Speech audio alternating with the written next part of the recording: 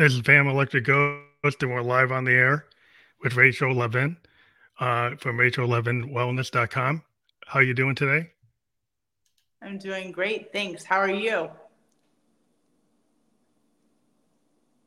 I'm doing great. It's been busy. We're doing a lot of podcasts lately. We had one previously. We have another one later tonight. So we are a live podcaster. So it kind of goes into each other. But it's great to be talking to people around the world and to let people know we have your website up, which is a URL, Rachel Levin wellness.com. That'll be fully clickable when we're published. And we also let people know that we are a feature podcast on Newsly. If people use that coupon code GHOST, they can check that out for free for 1 month and check that out. But I wanted to get into talk about like your background is you're a published author of the Donut Diaries.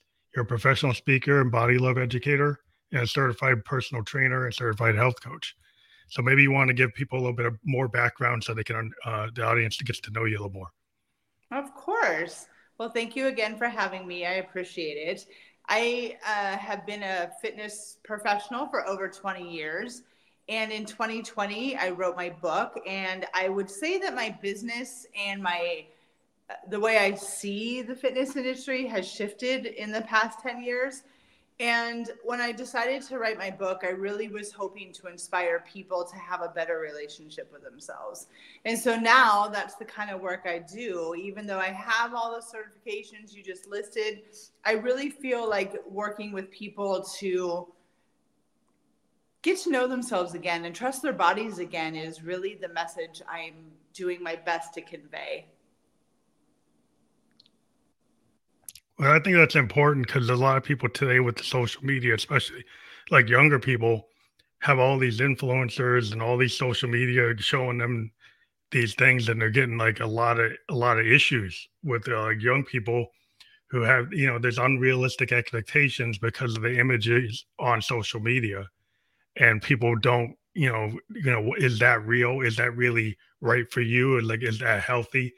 What's going on? And people are being influenced, and just because something gets a million views doesn't mean that that's actually right for you. I couldn't have said it better myself. So, like when you started to write the book, it was it for that kind of educational purpose to get to people to get them to understand like the idea of body love? I mean, yes, but what I chose to do is by sharing my own story with my own struggles and my own way of finding my power again is hoping to get the message out that A, you're not alone.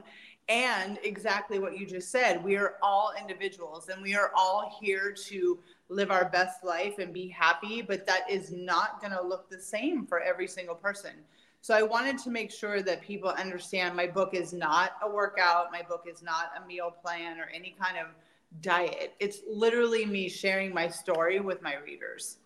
So, as a storyteller, like well, I think a lot of times education people have gotten into so many things that are based on the STEP program, right? Or based on like basically some kind of routine, rather Mm-hmm. than the whole of human history has been the storyteller. Like you tell a story so you get empathy, you get understanding, and it's not just a shortcut flow chart, easy access thing. And people are so into trying to get immediate results. They want to think everything distilled to the cliff note. Mm-hmm. Like, well, sometimes you actually need to read the novel. Sometimes you need to read the short story, and there's no getting around the cliff note. You actually have to experience like what somebody is telling you because you could learn from that more than just the kind of shortcut. Well, give it to me in 24 steps, or just tell me the synopsis. Or maybe you need to actually read the story or hear the story. Yeah, well, luckily my book is really short and sweet and to the point. But like, so who is it for? Initially, when I started writing it, I had women in mind. But the longer that I'm in this space, I realize that it's not only women, it's men too. But really, it's our younger generations that need to hear that A, you're not alone, and B, I hope that I can save you 30 years of crash dieting and restrictive dieting and having a poor relationship with your body, because it really starts from the inside out. It has nothing to do with your outside surroundings or influences. It really is how you see your own person and So who you are. yeah, because a lot of times they have people have a bad image of themselves. If the idea that I'm into poetry, but there's the concept of the looking glass that the Mm-hmm. Victorian poets used to use a lot of times to kind of represent your identity. Mm-hmm. And a lot of people have a hard time looking at that looking glass. They don't accept who they are. So it does it really start with that self love, overcoming that, because some people, they can, I was talking to a guy one time, he had six pack abs, totally body built up, and he still did not see that in the looking glass. He saw something else. He didn't even see what he was at that moment. And people could see him and he didn't see himself. I feel like that's a very true statement for a lot of people. I mean, I have that same experience. When I turned 40 years old, I was at the smallest I've ever been in my entire life. I was a size 0 and I was miserable and I was unhappy and I still didn't know who I was. And that's where the real shift happened for me, is having this body that I had strived for my whole life and then still not feeling comfortable in it. So I Mhm. I realized there was a disconnect there. Excuse me. And which charted this journey that I've been on now for 11 years. Yeah, like how does that disconnect happen? I mean, maybe you can talk about how it happened for you as an example, like in your book, like, and how you resolved the disconnect. I think that when, having this big birthday, turning 40, realizing I had gotten the body that I've always wanted and still feeling that emptiness, I realized that I had to go back and I had to clean up my past and I had to figure out why I felt this way about myself. I mean, I should be, having the best years of my life, and all I wanted to do is crawl in a hole. And so I chose to listen to that voice that was in my head and say, it's time to do the work. It's time to really do the work and heal from all these thoughts that you've had about yourself your whole life and all the things that you don't think you are when you really are.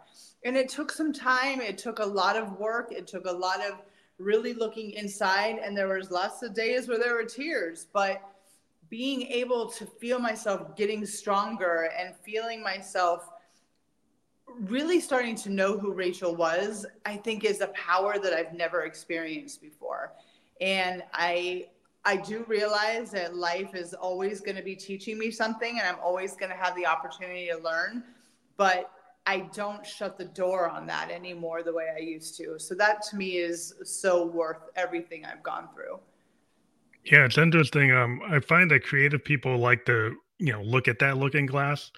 And, when you're a creative, whether you write a poem or you write, a book or you write music, it's in that kind of discovery of challenging things where you're not just like keeping things at the surface. Like you deal with people in conversation a lot of times as if it's just, you just surface level conversation, but you have to go past that and get to the kind of core, authentic, and vulnerabilities. I think the vulnerable part of people is like that's what makes you, scared. What makes people fearful. What makes them stay in the box, to not question things or not understand, like, okay, well, my relationship with my body, my relationship with food, my relationship with other people, there's a lot of things that's holistic. A lot of things, there's multiple legs to things, and people think, well, if I just fix the outward leg, everything's gonna be fine. But if the inward leg is still unresolved and you never addressed it, you could end up being toned, six pack, looking great, and then you don't feel it because you didn't handle the mind. You didn't handle the heart or the soul. If those things aren't in alignment, and they're harder to measure. So like, is that what you started to discover? Absolutely. I realize that I have just been dealing with the surface stuff for so long, and maybe I would, have an awakening or an awareness for one or two things, but not enough to really say that I could look myself in the eye in the mirror and say, I love you, I respect you, I trust you. It was impossible for those words to leave my lips. And Mhm. being able to do that now with such conviction and believing it is, I think, the most amazing part of my story, because I think so many of us believe that we're never going to be able to be happy. We're never going to be able to get past those traumas or those hurts. And am I saying that it was walking through a bed of flowers? Absolutely not. It was the toughest thing I've ever done. But there is, to lack of a better expression, there is a light at the end of those tunnels, those dark tunnels. Yeah, a lot of times you have to go through the journey, and it has like peaks and valleys. And everybody thinks you're going to get to the journey is going to like the ultimate goal, but it's actually those steps you take, or the miles you drive, or the things you have to overcome that make you stronger. If as an artist, we make tons of like you're not. It's like if you're in sports, right? You get all that muscle memory to get the 3-point shot. If you're a musician, to look at it, make it like it's seamless and easy, it's like 10,000 hours of playing that instrument to it, so it looks like it's easy. But everybody thinks it's like an overnight thing. No, the person probably put so much work in. There's a lot of struggle. There's calluses. There's things they did wrong. And there's all this stuff that makes it, you don't see. You don't Mm-hmm. see all the hard work. People just want to see the result, but there's a lot of work to anything you do, and it's not always easy, and it's not always perfect. There's a lot of things that are like happy accidents, or things that are struggles. I agree with you for sure. Yes. So how many years did you diet, and how did it you feel like when you were doing that, until you figured out that like that's not the full goal of what you're doing? Isn't the goal isn't the diet itself, it's something else. Right. I have been aware of my body since I was an 11-year-old girl. And I would say that my first diet probably was my early teens. And then I was on some form of a diet for the rest of my life until turning, 40. And I really, even though I had this really beautiful awakening at 40, I still restricted my food and was still healing that relationship. Excuse me. Mhm. So I have been diet free for, I want to say, 5 years now, for sure. I know Wow. that I have not but anyways, to answer your question further, I remember knowing that the diet was working for a little while because I felt different. And then the diet would stop working and all those emotions would come back. And just always looking for the next diet, or retrying the same diet I did last year, or trying something completely which I thought was new. But now that I've done this long enough, I know that really every diet is the same. It's like restricting as many food groups as possible. It's just rebranded to a different name. And Mhm. I've done the supplements, I've done the drinks, I've done this, I've done that. And I I feel really sad for this generation because all the things that were not available to me are available to them. And although dieting is really the most dangerous thing that you can do to your body, over and over again, I don't think that many people understand the repercussions of repetitive dieting. So that is Mhm. part of my work too, is to kind of heal that relationship with food that people have, because dieting is really damaging your body on the inside. Because it really is about like a balance. And a lot of times, what I've seen with diets, it seems to go throw people into different imbalances. So you go all protein, you go all veggie, you go all this, all that. A lot of times it seems to be very extreme. Just on the outside looking in, because I never really did them, but I've just seen that it's like, well, I've always tried to just stay. I'm a cancer survivor, and what I found is I needed kind of like organic food, less processed food, less chemicals in it, but just consistently, all the food groups, and just eat in moderation because I'm a type 2 diabetic as well, and so Mhm. my body kind of forced me into a zone being a cancer survivor, there's certain, if I want to survive, since I was 27, I had it and I got rid of it, and I'm 56. I mean, I've been able to bring it back. It hasn't come back. But the idea was like, hey, don't smoke, don't go to excess. It's kind of like a balance. What I found is, not everybody can be in balance because there's a lot of things that throw off balance. And so I think it's hard for people to find that sweet spot. But for me, it was like, well, cancer, diabetes, I have my body's telling me I have to be in this kind of zone, and I really don't have a lot of choices.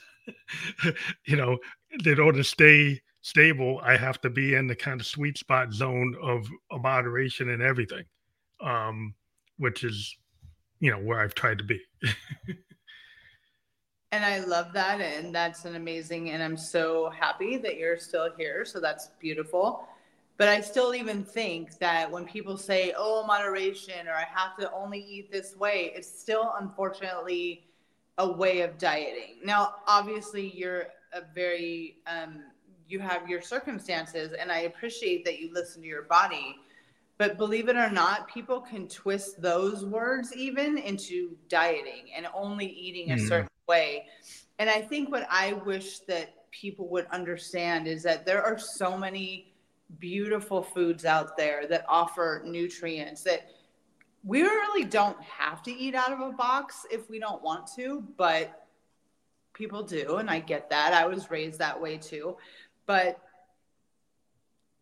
instead of looking at it in the way that, well, I can only eat certain amounts of food or I can only eat this food group. And I know that's not what you're saying. I know, but I'm just kind of piggybacking on that. yeah, yeah, I just think that to heal your relationship with food is really the ultimate goal here. Because even people who say that they're off the diets and they're really kind of opening their mind to this way of living, of not restricting, I still hear the things in the background. It's like, well, I still have to eat this way to keep my weight down, or I still have to mm, eat this way. And how about total freedom? Doesn't that sound great? yeah. Well, I think you just have to know, like if you're a diabetic, you kind of crave sugar sometimes. So like, you can't eat that box of cookies as a type 2 diabetic. You might want it, but it's Mm-hmm. going to throw you sugar and you can have a diabetic coma. So there's certain things like this reasonable, like maybe I make my own cookie, I bake a cookie and I use lower glucose things. I use a lot of fiber. So I learned how to make and I create the act of baking and making it myself Mm-hmm. and making it with like a lot of whole grain, less fats, less things, like you can teach yourself to enjoy like the act of baking. The Yeah. act I made it from scratch. I made it so it's low glycemic. I made it so it's high fiber, so I can actually have some of it without Uh-huh. going and feeling guilty that Yeah. it knocked my sugar up to 300 when I shouldn't have it. Right. So it's just a matter of like understanding what your body is telling you and knowing how to resolve it in a more creative way that's balanced. That's what I was trying to get at. But Okay. Yes. And I agree with that too, because I was also going to say that there are certain foods, it doesn't matter how healthy they are, may not respond well to your body. yeah, And yeah, I think it's nice that people give themselves permission to not force feed themselves healthy food when it really isn't doing your body any good. And back to the rainbow part of it, there are so many other foods that will work well with your body that you don't have to just suffer and eat only broccoli and steamed chicken. yeah. You You could know what I mean? actually have something that tastes good. Like you don't have to have food that has no taste. Like being a cook, I like to play with spices and things, right? Yeah. So like the idea like you have to suffer and have food that has no taste. of course, you know you're never going to stick to something that doesn't have taste because it's boring. So if you just have a piece of meat with no spice on it, or even veggies that have no spices on them at all, Mm-hmm. not that you're a spicy person, but if you can't put flavor into the equation, how you're a human being, you got a palate. Like you're probably going to enjoy the variation that nature has. There's so many different things you could try. And I lived in Japan, and I had the the benefit of having access to all these different foods in Tokyo when I was there for 2 years. Mm-hmm. And a lot of the food there you can eat. It's very a lot of veggies, but they taste good. They Mm-hmm. don't, like you grew up in as in America, sometimes you eat veggies you don't want to eat them because it doesn't taste good. Like maybe your mom didn't know how to prepare them. But if you actually find a place where the veggies actually taste really good and are good for you, and you have a lot of fish, and you don't have as much red meat, and you end up walking a lot or you exercise a lot, it changes like your mindset. If you're not just if you have a relationship with the food and the food is not helping you because it's actually giving you too many calories and you don't exercise enough to justify eating the volume you're eating, then you can have bad results because you're not in balance. But if you find ways to, not that you want to diet, but just like find like where is your sweet spot for you, and how could you, live in that sweet spot without like hurting yourself. Well, that comes with trusting your body. That also comes from exposing yourself like you did to other foods, other cultures, and learning how to cook is also another way to free yourself from that feeling that I can only eat this, this, and this. Because I just have, learned how to cook when I was about 38 years old. So it's only been about 10 years. Oh wow. And I feel like anything that I really crave or really want from a restaurant, I now know how to make it at home. And Mm. it's just as good. For me now, going to a restaurant is more like, you know what? I would love a night off from cooking. I would love a night off from being, at home. I'd love my boyfriend to take me out to dinner or a special occasion. For me, that's what a restaurant experience is now. When I first moved to New York, eating out was a necessity because I had Mm. never lived in a big city before. I had never understood how busy I was going to be. And, you eat on the run. You literally Is eat it while you're hard to shop on like in the New York? Is it hard to shop for yourself when there's so many restaurants and you're so busy? You probably don't have time to go to the grocery store in that kind of urban life. And maybe the grocery store is not in a place where you actually do it. You're more likely to go eat out, right? Well, in the beginning of my New York life, that's the way it was. But as I grew into cooking and Whole Foods came to town, Oh, you found it. You found the places, so you had no excuse. So you found a place where you could get it. yeah. So cooking at home, and I tell myself this all the time that I learned how to cook in a 400 square foot apartment. And if I can do that and feed myself and nourish myself, then I can really kind of do anything. Yeah, yeah, that's interesting. Yeah, 'cause I've heard that excuse, and I actually was in a city that like Tokyo. Tokyo has so many restaurants you don't need to cook at all, and they're actually really good quality, and you could actually do okay. But I still had a kitchen, and I like to cook, so I would go to the grocery store, and I'd still buy food, and I wouldn't eat out all the time, even though I could. I Right. found a way to still cook just because I was still cancer survivor, and I felt like I needed to control my intake based on what my oncologist had told me and my radiologist had told me certain things I needed to do. And it was more like because of that I was trying to make sure that I stayed, in the zone for me. I think it's very important that you took that life lesson and really excelled and learned how to trust your body and take care of your body and listen to your body. If everyone, and they don't have to go through something like what you had to survive, if everyone can learn to do those things, the relationship between a person and their body and food would just exceed to a level that I don't think anyone, unless you go through something like this, have Yeah. has been able to experience. It really doesn't need, and I'm sure you agree with me, food, eating, preparing, whatever, it doesn't even need to be a thought anymore, right? I mean, you've done so much work to figure out what you need that it's literally like, okay, I'm making this for dinner, boom, boom, boom, eat. And then it's, you Yeah, don't well, think it about it. just becomes a habit. Well, it's just Mm-hmm. like if I'm a musician and I practice, since I was 17, and I don't have to be forced into practice. I just do it because it's part of my routine of being a musician, and it's part of my routine as being a person is I like to cook. And it's not like a special occasion. It's something I like to do. It became part of who I am. And if it becomes like part of who you are, then it's not hard to repeat. So I think what happens is some people make it so it's so hard that it's not repeatable. If you go and try to take something on, you go from 0 to 100, then you can't be repeatable because you're not making it so it's incremental. I think over time, I did incremental steps that made it so it was like a habit, is a part of my day to day. So if that's how you do it, then you can do it for 10, 20, 30 years. You can keep on doing it.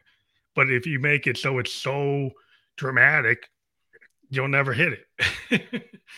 Oh, I think there's something to be said for baby steps. Absolutely. Yeah, it's hard. I mean, it's hard. People have to know themselves. Some people maybe can, they have to know where they are. Can they make the commitment to take the baby step? You have to take that first step.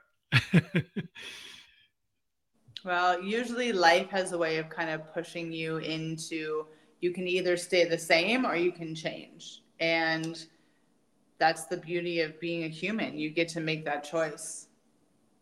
Is that something you would tell your younger self that you could have maybe made? As you get older, you find that like it's easier to take these steps that when you get the experience of life. If you're when you're younger, it's like you kind of get pigeonholed into these limiting beliefs, and then you don't know how to get out of it until your wiser self finally realizes that you control it. You have the key to the door to walk out. Yeah. I mean, that is an interesting question. And I would love to tell my younger self that, everything that you're going to grow up thinking that you're not, you already are. So I would love to have told myself that. But at the same time, your environment is really what shapes you. They call it the formative years for a reason. And Mhm. I think it's a part of our journey. It's a part of our story. It's about how we figure out that the things that we've been doing for so long just don't work anymore. And I know that I went through that part of my life to be able to be here sitting talking to you now. But I don't know. I don't know how to really answer that question. I think we all have to go through our journey. Some people don't believe that, some people do. I don't know. Yeah, it's hard. I mean, I know that my younger self, I was very frightened of public speaking. So if anybody knew me at age 15, would be shocked to see me on the mic.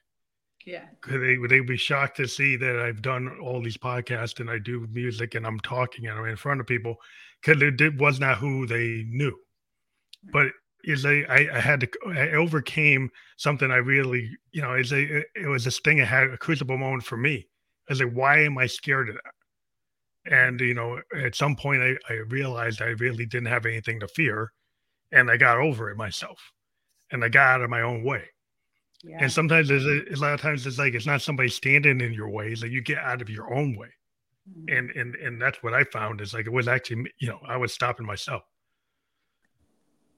Yeah, I think we do that, don't we? We get in our own way. And I think so the fear of the unknown is just such a powerful emotion that we all kind of stay stuck until it just doesn't make sense anymore. And I think that's what I would like to help people, walk by them, walk side by side with them and keep encouraging them to keep going, keep going. It's only going to be scary for another second, and then you're going to see something else so wonderful. It's like you have to have empathy for yourself. before you can have empathy for other people. Like if you don't have empathy for your own self, if you don't have like self love or body love, and you can't like stand being in your own skin, like how are you going to help anybody else until you actually can get past yourself? Like, and so that it seems like, oh well, you're like, how's that? But it's true. Like if you don't love yourself, how are you going to love anybody else?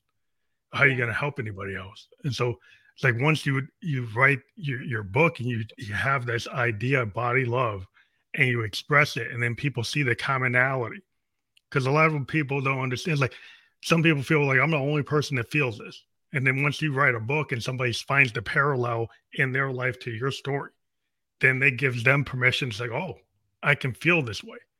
It's Yeah. actually legitimate that I can feel this way.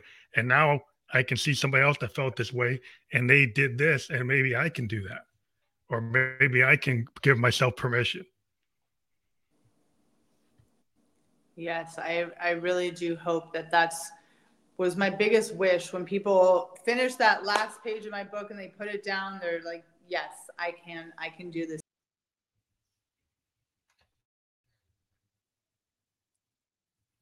and I can do it too. Yep, you're back.